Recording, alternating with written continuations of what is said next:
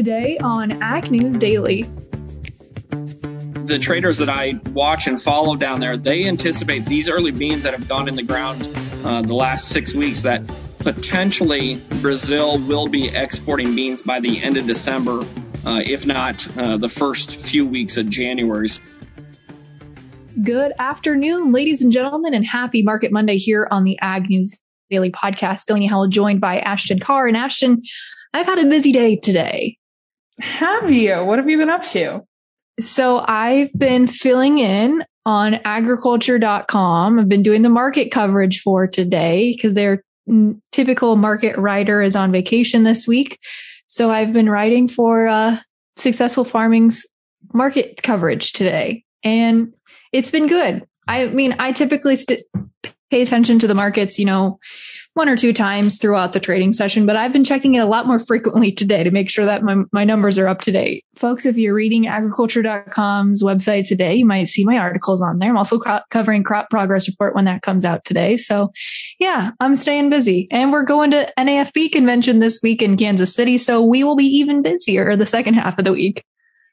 We certainly will be, Delaney, and I'm very excited for that. But first things first, I have some exciting Yellowstone-related news to share. Oh, yes. I forgot to remind you to share that today. I was nervous I was going to forget, but I stayed on top of it, I think, just because I was so excited to tell you. But one of my friends, she works for a hospital staffing company here in Lubbock, and they staff rural hospitals. And one of them is in Pampa, which is like on the other side of Amarillo. And they could not find any housing for their doctors that they were putting into these hospitals in Pampa because they were all booked up because the producers and all the crew members from Yellowstone had booked all the hotel rooms up in the town. I guess they are recording something in Pampa for the show. So I thought that was pretty cool because that's just up the road from me a little bit. That is neat. I like that. But I thought it was last night, so I appreciate that news. Well, Delaney, in other news, we do have some things to talk about here today. And I actually have a piece of news as an update from the John Deere strike. It was said by the United Auto Workers that the two sides agreed to a potential contract on Friday night. And it includes, quote, modest modifications to the most recent rejected contract offer. There hasn't been any details released from the agreement, but UAW says the latest proposal is Deere's last, best, and final offer. So if this is not accepted by union workers, I'm not sure what will happen, but we'll see something hopefully on Wednesday or Thursday because they are set to vote on it on Thursday. Don't know if that's morning, afternoon, evening. So we'll definitely report on that when it does come through, though. And I'll try and work some inside resources I have there. I've got some people that work kind of on the inside. So I'm going to do some poking and see if I can find out anything additional. Well, Delaney, what other news items are you looking out for today? Well, I've got some fun news that I'm going to go ahead and share here and switch tracks because next week, of course, is Thanksgiving week. We're going to be doing a little break on the podcast. So we love and appreciate all our listeners, but we need a break too. But ahead of next week's, I almost said next year's, ahead of next week's holiday kickoff, I have some turkey production facts, Ashton, because about 88% of Americans will eat turkey on Thanksgiving. We're a turkey eating family, so I will be part of that 88%. But really, turkey data, we kind of go in cycles of whether or not we're going to have enough turkey to feed those Americans during Thanksgiving time season. And it does look like this year there should be plenty of availability for turkeys. But overall, as a whole, turkey production has been slipping lower in recent years. So maybe that's an indication that less people are eating turkeys at Thanksgiving time. I don't know. We're a ham family typically on holidays, so I don't know if we're going to be having turkey this year. I guess I'll see when the time comes. And it's hard to believe that it is really just around the corner here, but I am excited to get back home, visit with my family a little bit. But while we're on the topic of poultry, Delaney, I have a little news coming from Europe as we continue to see cases of bird flu spread across Europe. And it's looking like Belgium is the latest country to be on an increased risk for bird flu. And as of today, poultry in Belgium must be kept indoors after they have detected a few cases, it sounds like, of this highly pathogenic variant. And we've already seen cases, of course, in Germany, France, and those countries are ramping up their requirements and keeping their flocks indoors as well. So just kind of another update here. I don't really have much to report on other than that they're just keeping these flocks indoors for professional and for private poultry breeders. Well, I don't have any poultry news, Ashton, but I do have some beef news because Tyson Foods reported today that they beat their quarterly profit estimates, and they forecast their fiscal 2022 revenue to be above market expectations due to rising meat prices and improved demand from restaurants reopening here during the COVID lockdown. They have reported double-digit jumps in sales and earnings in the fiscal fourth quarter, which ended October 2nd, and said that they delivered a record performance in their beef segment and experienced share gains in their retail core business line. So they are certainly moving the needle there. They are doing pretty well. It seems that they've recovered from any sort of COVID, not lockdown, any sort of COVID, well, I guess, yeah, any sort of COVID lockdown or any sort of COVID, interruption to the supply chain has really now been kind of worked through at this point, it sounds like. Well, that's a little bit of good news there. It seems like we're kind of getting back into the swing of things. Of course, a couple of sectors of the industry are still lagging, but I just have two other pieces of news to talk about, and both of them are concerning China. Here in a moment, of course, our guest for Market Monday is going to talk a little bit about this, but it has been noted that President Biden and Chinese leader Xi Jinping are meeting on a video call to discuss tensions between the U.S. and China. Ag trade and supply chain disruptions are reportedly not expected on the agenda, according to a senior White House official. But AgriPulse reports that Biden is going to, or suspected to, press on China's subsidies for its industrial sector. And that's really all I have to talk about that. But my other piece of Chinese news that I wanted to talk about here is concerning GMOs. So I think that we are starting to hear a couple of different headlines come out about GMOs and maybe the acceptance of them. But China has laid out a clear path for seed makers to get approval for genetically modified crops under proposed rule changes that should lead to commercial cultivation of GM corn. Details of the planned regulatory overhaul for the seed industry were published on Friday by the Ag Ministry in a draft document that is open for public comment until December 12th. The proposed changes mean that a handful of recently approved GM traits developed by Chinese companies could be ready for market launch in a year.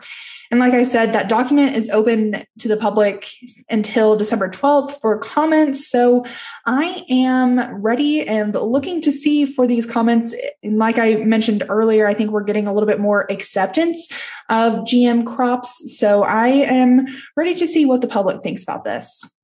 Absolutely, Ashton. I'm glad you had that piece of news, but I have just one other piece of news here, which Jeff French is also going to touch on just a tiny bit. We've got a new voice on the podcast today for Market Monday, but South America is entering into their planting season and they are doing pretty well, it sounds like, here for getting that crop in the ground. However, here we are in really the third week of November, and the La Nina pattern is continuing to take form. Rains have continued to be focused in the central area of Brazil here for the second week into the third week, but this week supposedly will bring cooler and wetter conditions to many areas of Brazil and Argentina, with a few exceptions, as we are continuing to watch how that La Nina pattern does develop. But Brazil continues to be in a favorable position for soybeans and their first corn crop planting and germination, and really is going to hold a lot of impact on this year's any sort of potential post-harvest rally. A lot of eyeballs are watching South America to see how they get this crop into the ground. So that is going to be a big focal point for us moving forward, Ashton. Well, Delaney, it seems like we're both out of news now. The only thing left to talk about is the markets. Absolutely, Ashton. We certainly saw a lot of movement today in the markets. As I mentioned, I was watching them much closer today than usual even. And so trading from the overnight into this morning, we saw grains really down across the board and finished mixed today, however. December corn down 0.75 cents, closing at 5.76.5. March corn down a penny to close at 5.84. Soybeans today moving to the upside as a January contract added 13 cents, closing at 12.57.25. Novi 22 soybeans up 9 cents, closing at 12.49.25. Chicago December wheat today up 9.25 cents, closing at 8.26.25. The March up 8.25, closing at 8.36.75. In the livestock pits, we saw a little bit of mixed trade today in the live cattle complex as the Deese contract shed 35 cents, closing at 131.77.5. The February up 22.5 cents, ending the day at 136.32.5. And in feeder cattle today, that mixed trade didn't continue, but we definitely saw a little bit of mixed trade when you look at the cash market, which finished lower on the day. However, deferreds finished higher as the January contract up 0.75 to end at 158.47.5. The March up 70 cents, closing at 159.87.5. Lean hogs today did see mixed trade, however, as the December contract shed 7.5 cents to close at 75.80. The February up 62.5 cents, closing at 81.17.5. And lastly, wrapping things up here with the Class 3 dairy milk futures. December today, down 13 cents to close at 17.49. The January down a nickel to close at 18.12. Ashton, without further ado, let's kick things over to our conversation for today's hashtag Market Monday episode with Jeff French.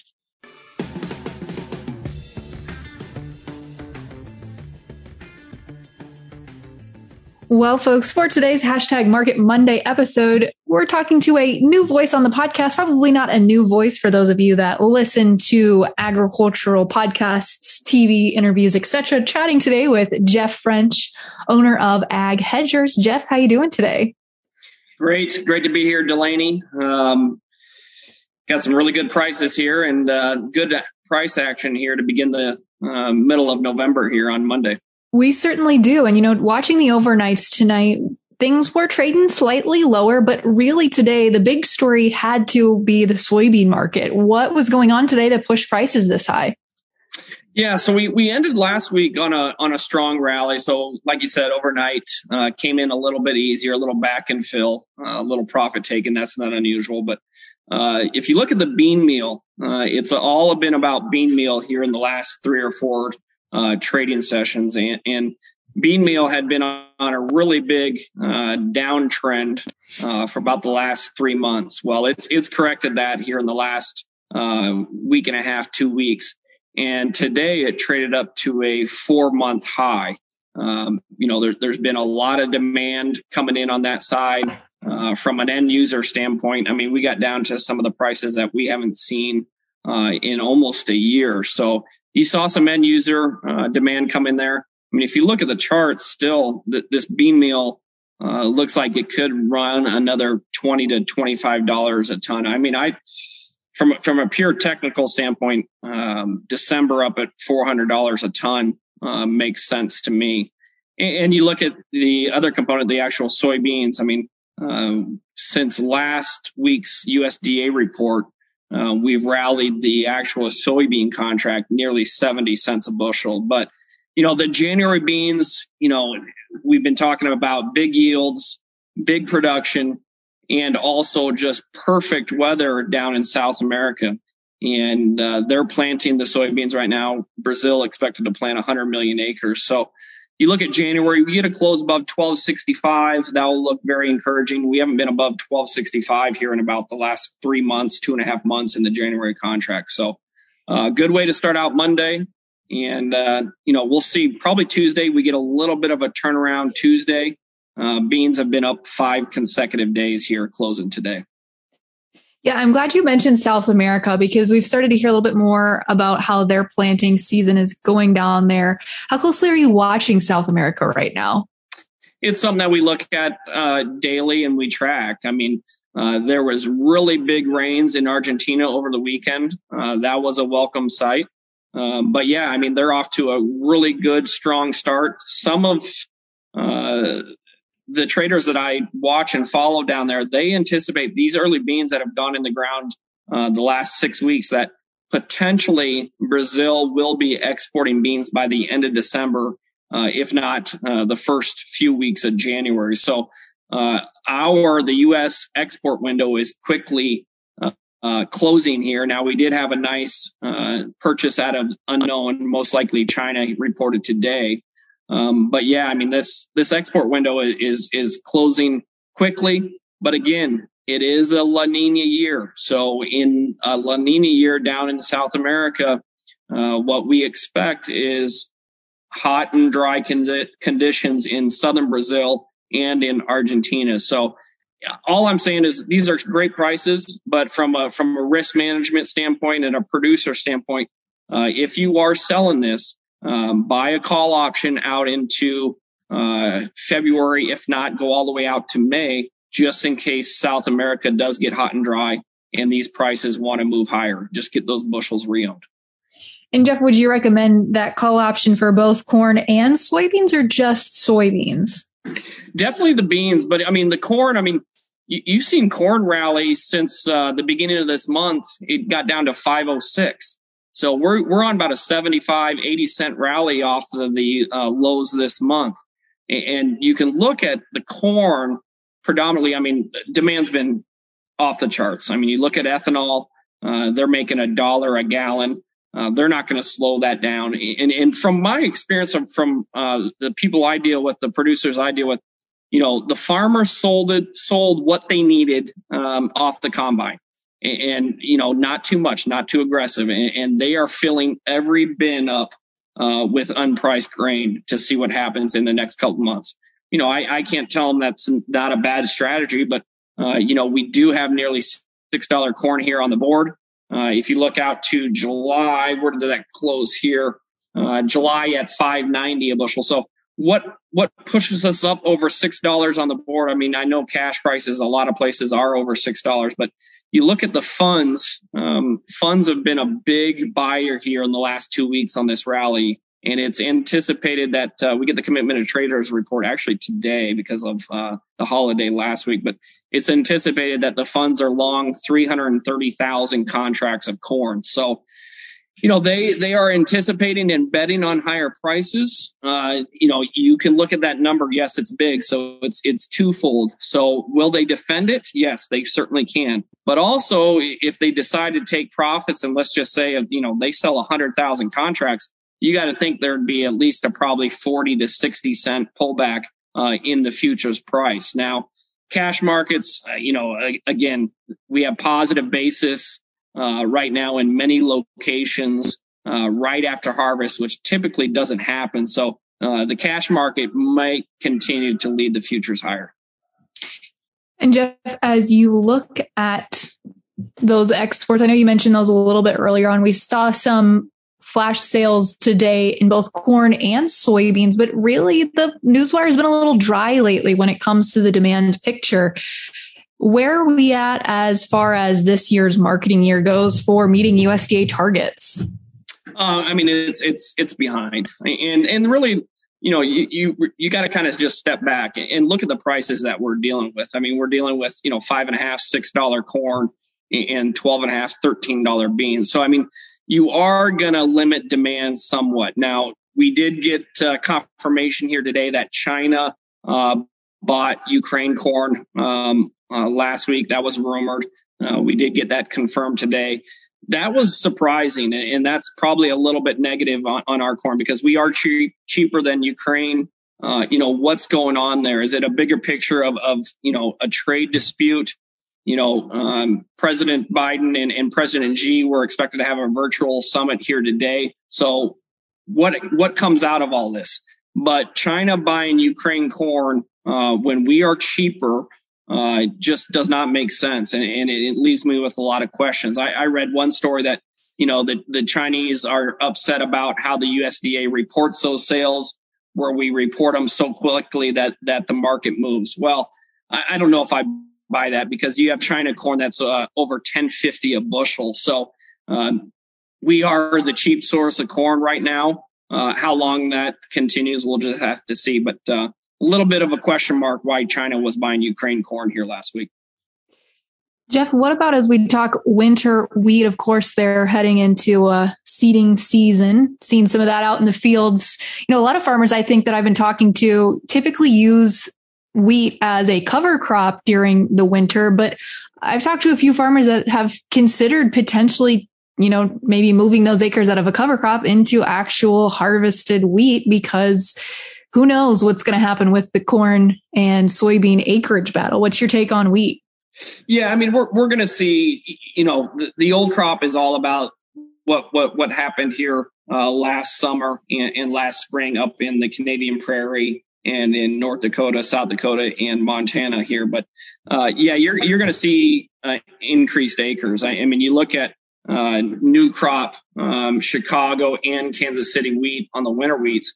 You got 824 in Chicago and you have 821 in July of Kansas City. So those are good prices. And if you can't make money at $8 wheat, then you need to find a new profession. But, you've also had an increase. We're expecting about 2.5 to 3 million acre increase in winter wheat seedings. But, again, take a step back. Winter wheat seedings in the United States have been very low here the last 5 years. I mean, that market has been in a bear market for about the last 5 to 6 years until about a year ago, August, where this market really started to take off. And then also, I mean, I'm actually planning a trip here next month going to Kansas to visit my clients. And I talk to them every day and they've said, they have definitely increased their acres. And it's simply because of the inputs on the corn side, not only securing enough fertilizer, but being able to pay for it. So, yes, certainly there is going to be more wheat acres. And, the one thing is, the wheat, yes, it's been leading us up here recently, but, this rally has really shut off our export demand. We are one of the most expensive wheats in the world, and that is probably a direct result of, look at the U.S. dollar, what the U.S. dollar in anticipation of rising interest rate. The U.S. dollar today is trading at a 16-month high. So every time that dollar ticks up higher, that makes our commodities on a world market more expensive. So I can't stress it enough. You have wheat here. You got a good stand. It came up here this fall. It's heading into dormancy. Get out there, go look at some 750, 780 July puts and get this price locked in because we're sitting here at 8-9 year high prices. This wheat, again, hopefully it continues, but we all know this wheat can move down in a hurry. And I would make sure that you have all your anticipated bushels locked in with put options all the way out there in July. And then let's just see what happens. It'd be an interesting ride, Jeff, but I want to quickly wrap things up here with the live cattle complex. Finished with some mixed trade today. What is going on there? Well, we've had again, this has been a cash led rally. And after, the cattle market really has been dead for about 6 to 7 months. I mean, it traded between 120 and 124. It seemed like forever. And when Kansas finally took out that 124 on the cash market, it really propelled us higher. And cattle is one of the commodities that has not really seen the big increase with all this inflationary talk. But we did hit a fresh 2-month high there on Friday. We gave it back here a little bit here today. But I mean, if I am a producer and I'm looking at fat cattle going through this winter, I mean, you have April at 140 on the board. Guys, these are prices that we don't see very often. And again, I'm friendly to cattle. The demand has been excellent, but these prices are high, and I can't stress it enough. I mean, if you got cattle here, go out and buy some 134, 136 April fat cattle puts, lock the downside in, and then just see what happens here in the next 6-7 months. Fantastic. Jeff, before we let you go, how can folks get a hold of you if they want to chat markets or follow along with you on social media? Sure. You can reach me on my mobile here at 312-217-0122, or go to my website at AgHedgers, all one word, aghedgers.com, or on Twitter at AgHedger. Fantastic, Jeff. Well, thank you so much for joining us today. We'll have to have you back on again sometime really soon. Delaney, I'll be available anytime you want me on.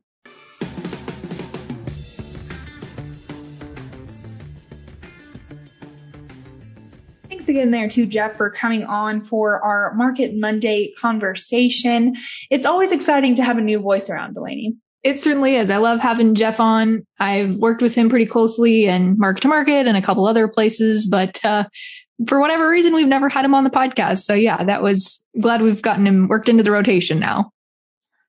Well, Delaney, like we mentioned earlier, we're going to be traveling to NAFB in Kansas City later this week, and we're going to be having some great conversations while we're there. So folks, be sure to tune in at agnewsdaily.com to keep on top of those conversations. With that, Delaney, should we let the people go? Let's let them go.